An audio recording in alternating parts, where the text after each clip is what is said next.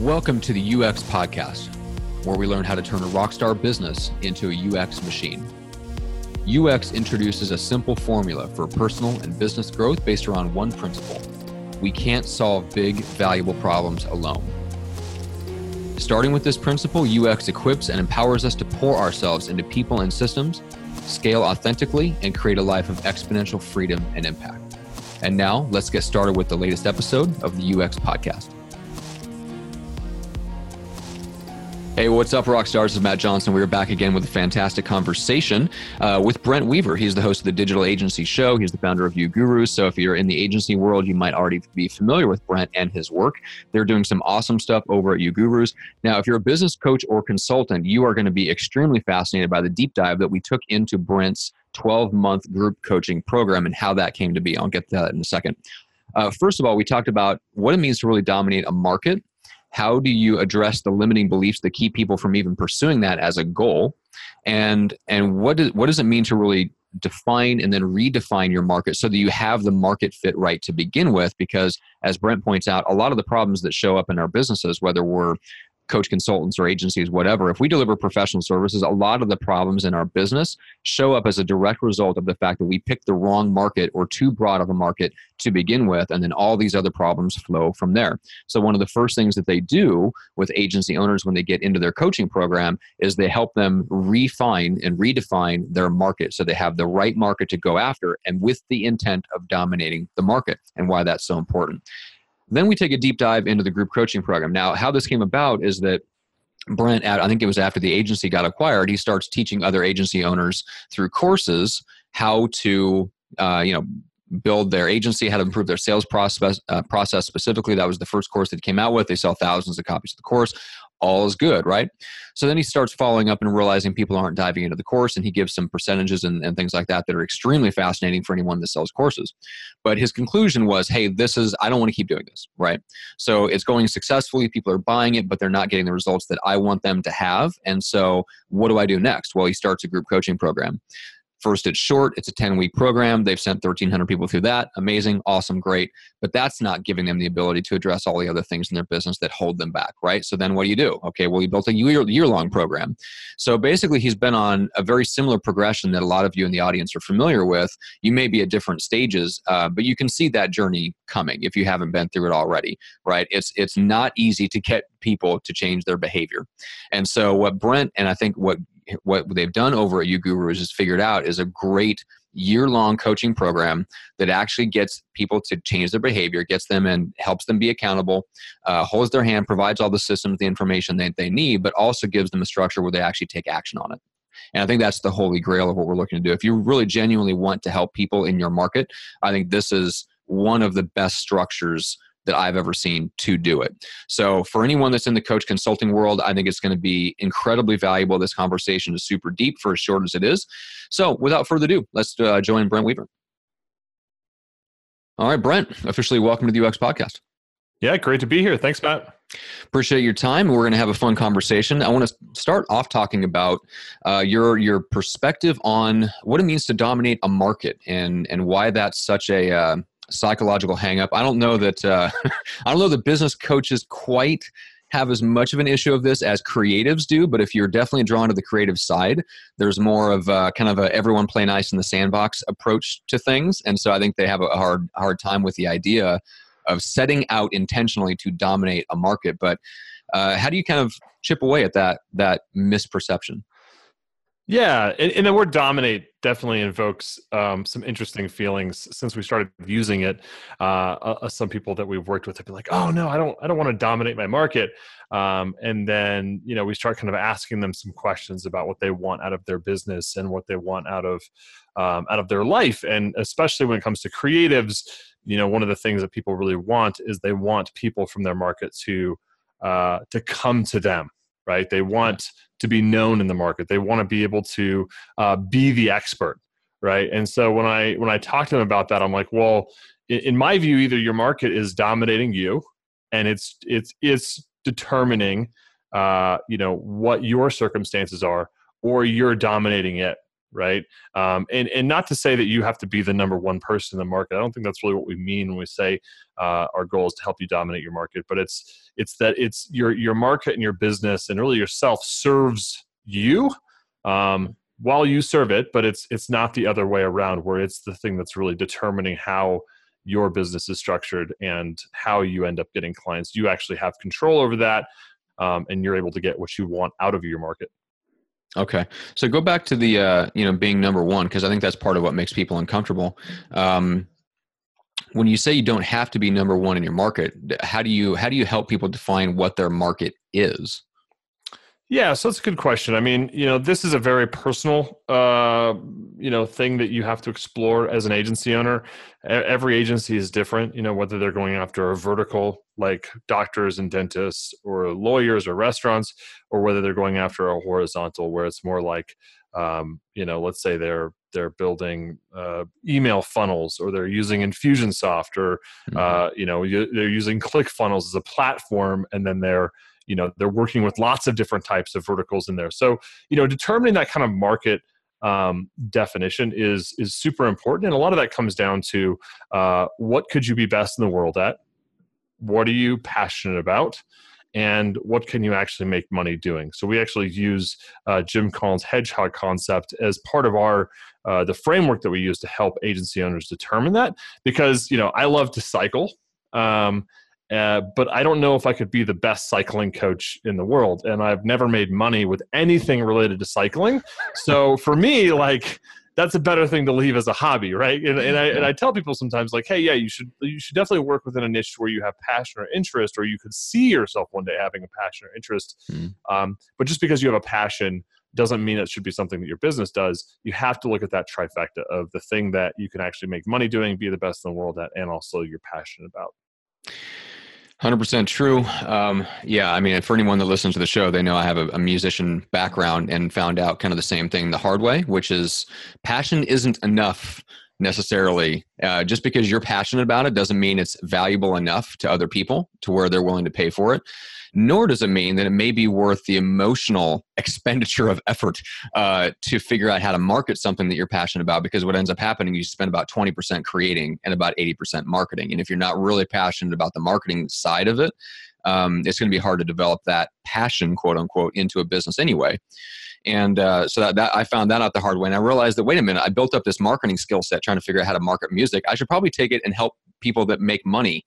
And that would probably be a lot more lucrative and fun, and allow me to do music on the side and still be passionate about it and still have fun creating, but not have it, have my personal livelihood and wealth building depend on my ability to write the next hit song. Probably not a good thing.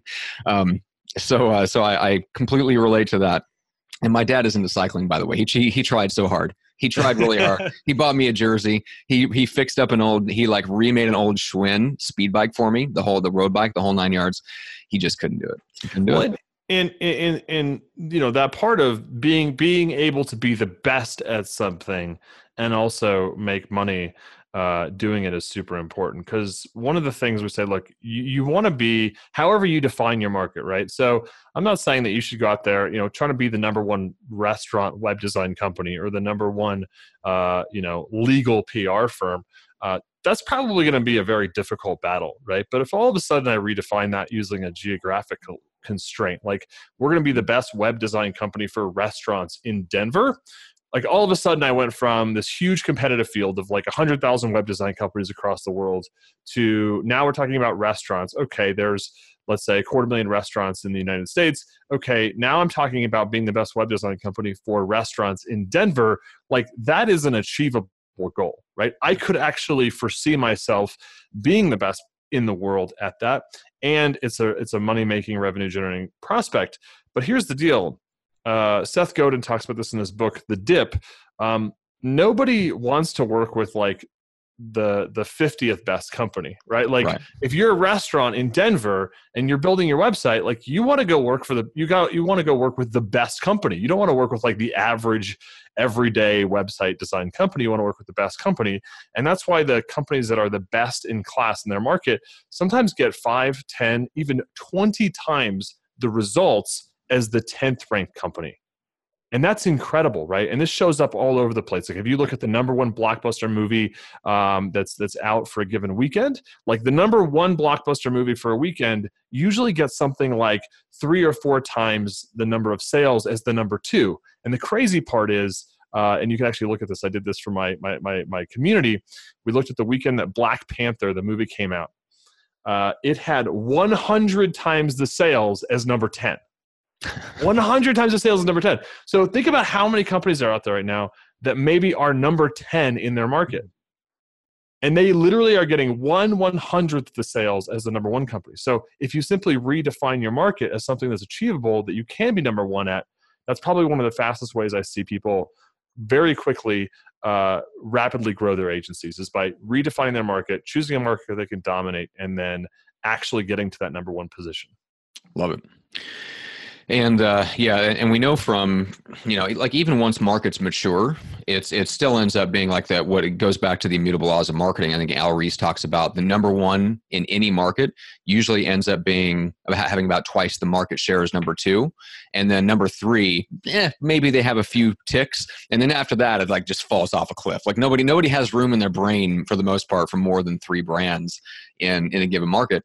And I would say more so with professional services that are bought occasionally. Like nobody has, if you ask the average buyer of web design services who their favorite company is, could they name one if they weren't actively in the market for one right at that point? I guarantee you they can't. They don't know. Like you're not even on their radar. And most of us aren't, unless they're actually in the market for what we do. So it's not like we have even the name recognition of a Coke or a Pepsi to where we're just kind of in people's lives all the time. We just kind of come and go. So that's always fun to think about.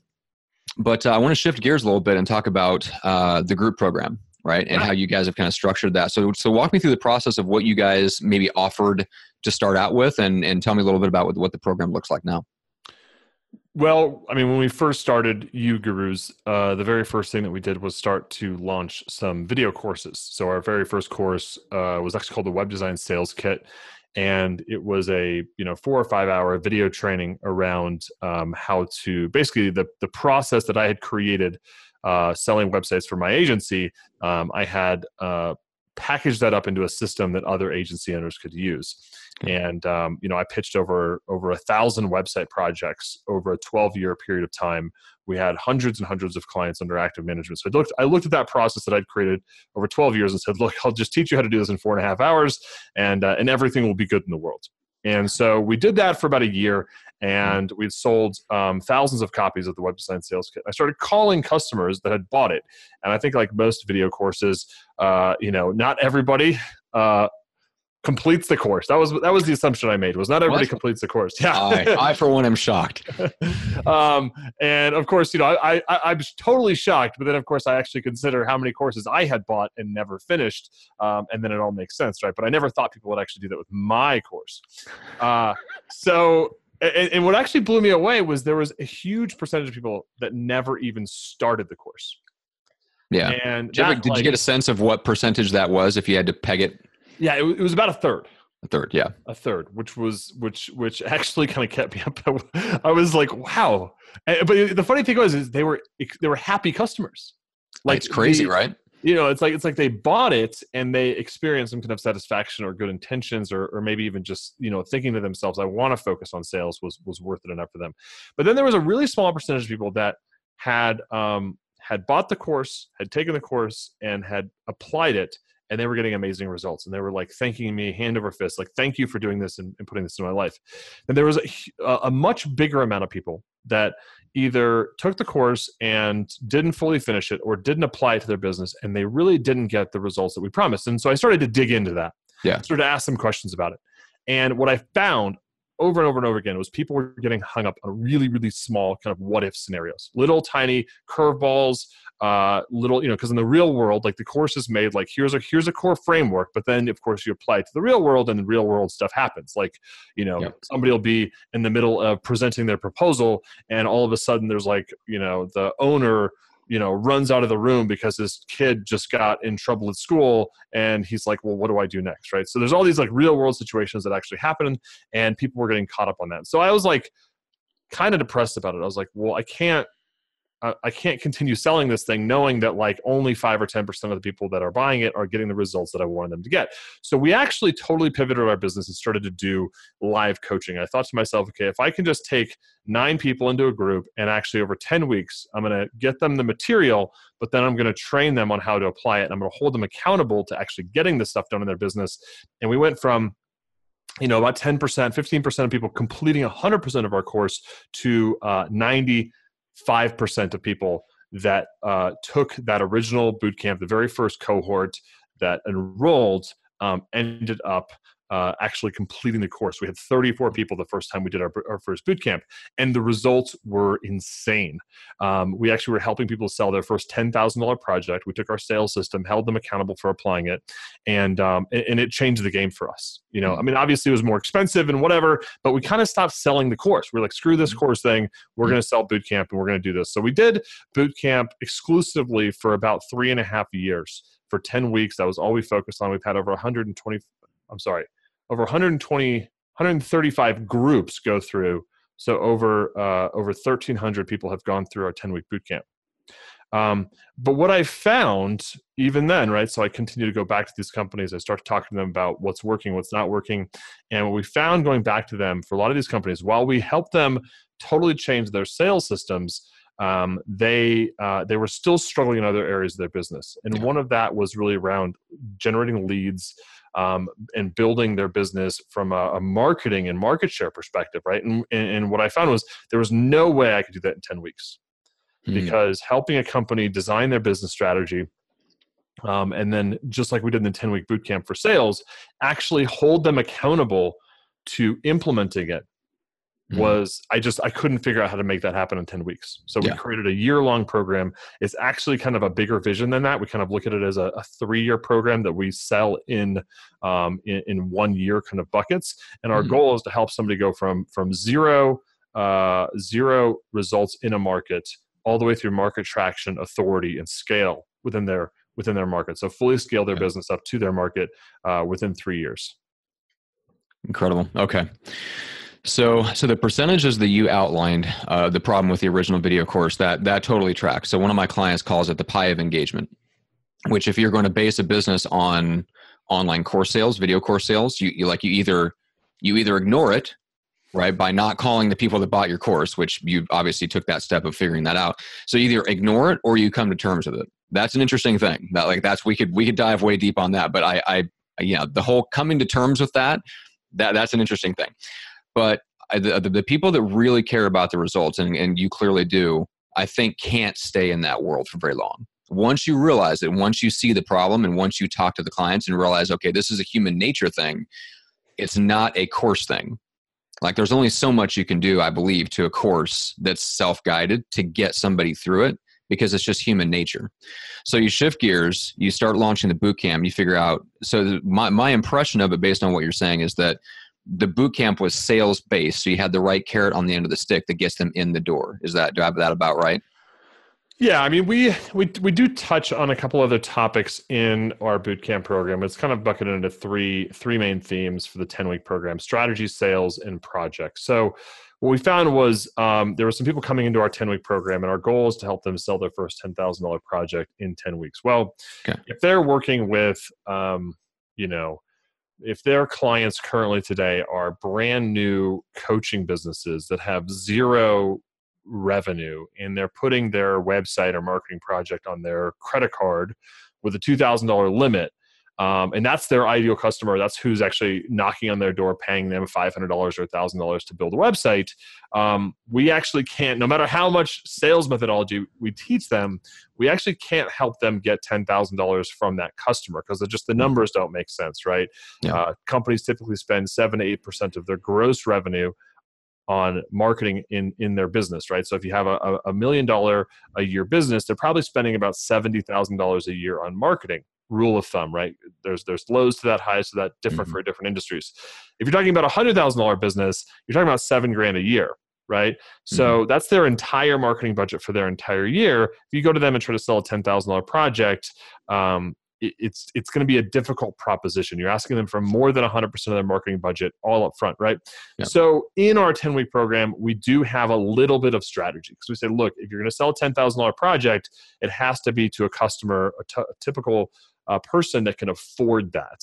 But what we don't do in our 10-week program is really help them actually go into that market and really gain traction. We just say, hey, you need to start thinking about this or working on this, or try to find some customers that might have this type of money to work with. Or better yet, maybe we can teach you some sales methodologies to work with your customers you're working with now to get you from a $2,000 project to maybe a $3,000 or $4,000. So we kind of take baby steps with those people.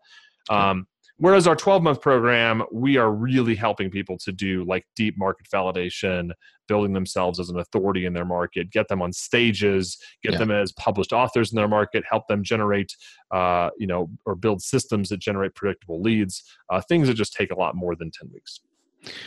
Okay, awesome. So what I gather from that, and this obviously this has been said a lot, but I think there's a lot of people out there that just underestimate how important this is, not to chase the low end of any market. There's a reason, for the most part, that the companies that exist out there don't serve the lower market, and it's because often they figure out the same thing you figured out, which is that you're selling to the wrong people. You can't build a sustainable business off of chasing the lower end of the market. And I think there's a lot of people that have a heart for other people, and that's awesome. But I think you have to separate what you do for charity versus what you do that you can build a profitable, sustainable business off of. Matt, I'm going to challenge you on this. Okay. Because I don't think that working with the bottom 10% of the market means that you have a heart. I think it's more often, in my experience, it's because people are scared to work with the successful people in their market. I don't think that it says anything about you, making you a better person because you work with businesses that are struggling versus businesses that are successful, right? Like, I don't think that makes you a better person, right? I think it just means that you're not willing to face some kind of mindset limitation. And usually it comes down to a few different things. Like, I'm not good enough yet. Right? I'm not good enough to work with the number one company in my market, right? Or it's because they just don't know where to find those people. So they're like, well, I don't know where to find the top 10% of restaurant owners. Therefore, I'm not going to focus on that part of the market. And so what I find with people is, look, let's at least put the intention out there first, right? So let's say, for instance, you want to work with the top 10% of restaurants in Denver, and you're not sure where to find them.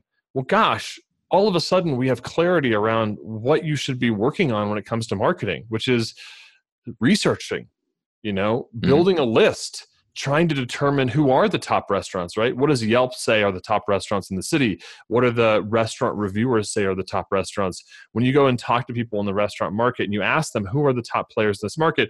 Who are the people that they're saying, right? So it gives you some direction of what questions to start asking. And if you don't feel like you're good enough yet, create an inventory. What does that mean? What do you mean? Like, if you don't feel like you're ready, or if you have to fake it till you make it, like, let's get specific. Does it mean that we just don't have like the right team member, the right quality of team member?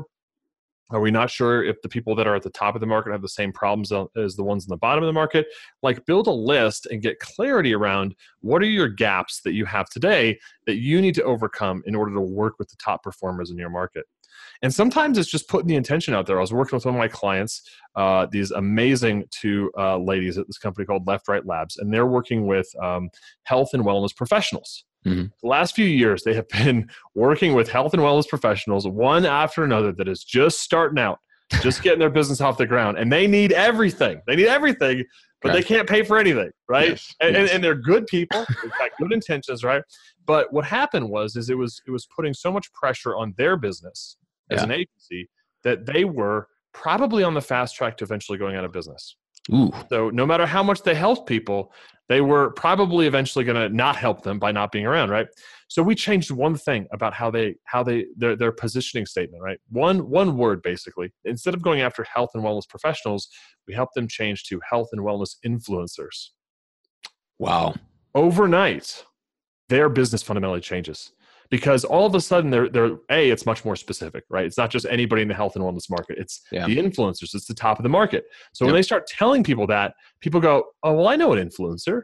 I know one, right? And everybody they meet knows one influencer, right? So they start getting all these referrals and leads. They change their website to be much more specific. And here's the fun part. the same people that were calling them that were just starting out, some of them are still contacting them and still want to work with them, except now they want to work with them because they want to be who they think that this company now works with. They want to be an influencer. So what they're finding is they're getting the middle 80% of the market is contacting them saying, I want to invest with you guys because I want to be an influencer and you work with influencers. Yeah. Love it. That's an interesting perspective. I would consider myself a little leaning to the cynical side. You managed to out-cynical me. How is that humanly possible? I love that. The reason I say like people have a heart for the low end of the market is I'm best friends and like podcast co-hosts with one of them, sadly. And so they do exist out there, but I think you're absolutely right that a lot of that is covering up for mindset limitations. So it is worth like having somebody force you and really press you on why do you think you need to go after this specific segment of the market, right? And testing and just kind of prodding you to like, where's the truth at? Where's the truth really at? And is there some wound in your past that's causing you to not go after the market that really should be paying you what you're worth so that you can build a good business? And look, if you want to go and donate 10% of your time to do pro bono work with the up and comers, right? I mean, I think you can use those most successful people to pay the bills, make that work. And then, we do this at uGurus. We haven't done it in a while. This is a reminder for myself to do that. But for the first few launches for Bootcamp, we took on a handful of scholarships. So we would do partial and full scholarships to people that we thought had a great story. And so, because we worked with people and we created a successful business, we were able to still do some of that work to some of the folks that were just starting out, maybe just couldn't figure out how to make it happen. Cool. Love it. All right. I got a page full of notes, literally. So let's finish out with this because I want to honor your time. Number one, let people know where you can sign up and get more information about the program, and then tell them where they can go to grab the podcast. And then I've got one final question for you. Yeah, sure. So, check out our website, ugurus.com. We've got tons of resources on there. We have a podcast there as well. You can check it out. It's the Digital Agency Show, ugurus.com/podcast. Any of your listeners that are interested, I mentioned that course earlier. It's $197 on our website. Just shoot me an email, brent@ugurus.com. Happy to give you that course absolutely free. So, not pitching something there, but just email me and let me know if you want that course. We've got a couple of other courses if you're not a web designer. So we've got another course called More Deals, Higher Prices. Again, just email me. I'll give that to you for free. And if you want to hook up and do an hour-long kind of strategy call, I'm happy to do that as well for your listeners. Perfect. Awesome. Well, let's finish out with this. So I really appreciate like the very strategic, systematic mindset that you have, and maybe some of that came naturally, but was there any certain mentor or book that really helped accelerate that, informed the way that you approach things? Ooh, you're going to make me pick one. Well, I can tell you my who I'm currently working with, because I feel like if I go back and look at who I've worked with in the past, I've worked with some amazing mentors. Townsend Wardlaw was kind of my sales mentor and coach for many years. Yannick Silver has been super influential for me. Right now, I'm working with a gentleman by the name of Craig Ballantyne. He's got a platform called the Perfect Day Formula. So I did his full day workshop, and he holds me accountable every week. Pushes me really to show up as the best version of myself, and has helped me optimize my daily routine and habits in a really big way. And that's probably been the thing that's had the most impact on me in my business for the last year. So Craig Ballantyne is definitely the guy that I'm currently going the deepest with. Love it. Yeah, he's a marketing genius. His Perfect Day Formula, the launch for that book and the program that surrounds it, was that should be a case study. Very, very good. Yeah. All right. Well, awesome, Brent. I really, really appreciate it. This has been a lot of fun. Hopefully everybody goes and checks out the website, grabs the podcast, and takes advantage of the sales course, all that good stuff. So again, just want to say thank you and appreciate your time. Yeah, Matt, it's been a pleasure. Now, I believe that clarity releases energy. So I hope that this episode creates clarity for you by laying out a path forward in your business. Now, if you're interested in starting a podcast like this to help you break into a new industry or to establish yourself as an authority in a niche market, let's talk. We have a complete done-for-you podcasting service. That is my agency that I'm building and growing, and I'd love to talk to you about what we can potentially do for you You can learn more at pursuingresults.com to get a sense of what our service is all about. And if you're ready, if you're really seriously thinking about starting a podcast, I'm happy to brainstorm your ideas and talk about the positioning of your podcast within the market, something that you can take away whether we end up working together or not. So you can grab a time on my calendar for a podcast brainstorm call at bookjohnson.com. That is bookjohnson.com. I just want to thank you again for listening to the show, for leaving us a rating and a review on iTunes, and more importantly, for investing your time, your energy, your attention into the show. It really means the world to me that you would do that. So again, this is the UX Podcast, where we learn how to turn a rockstar business into a UX machine, and we'll see you on the next episode.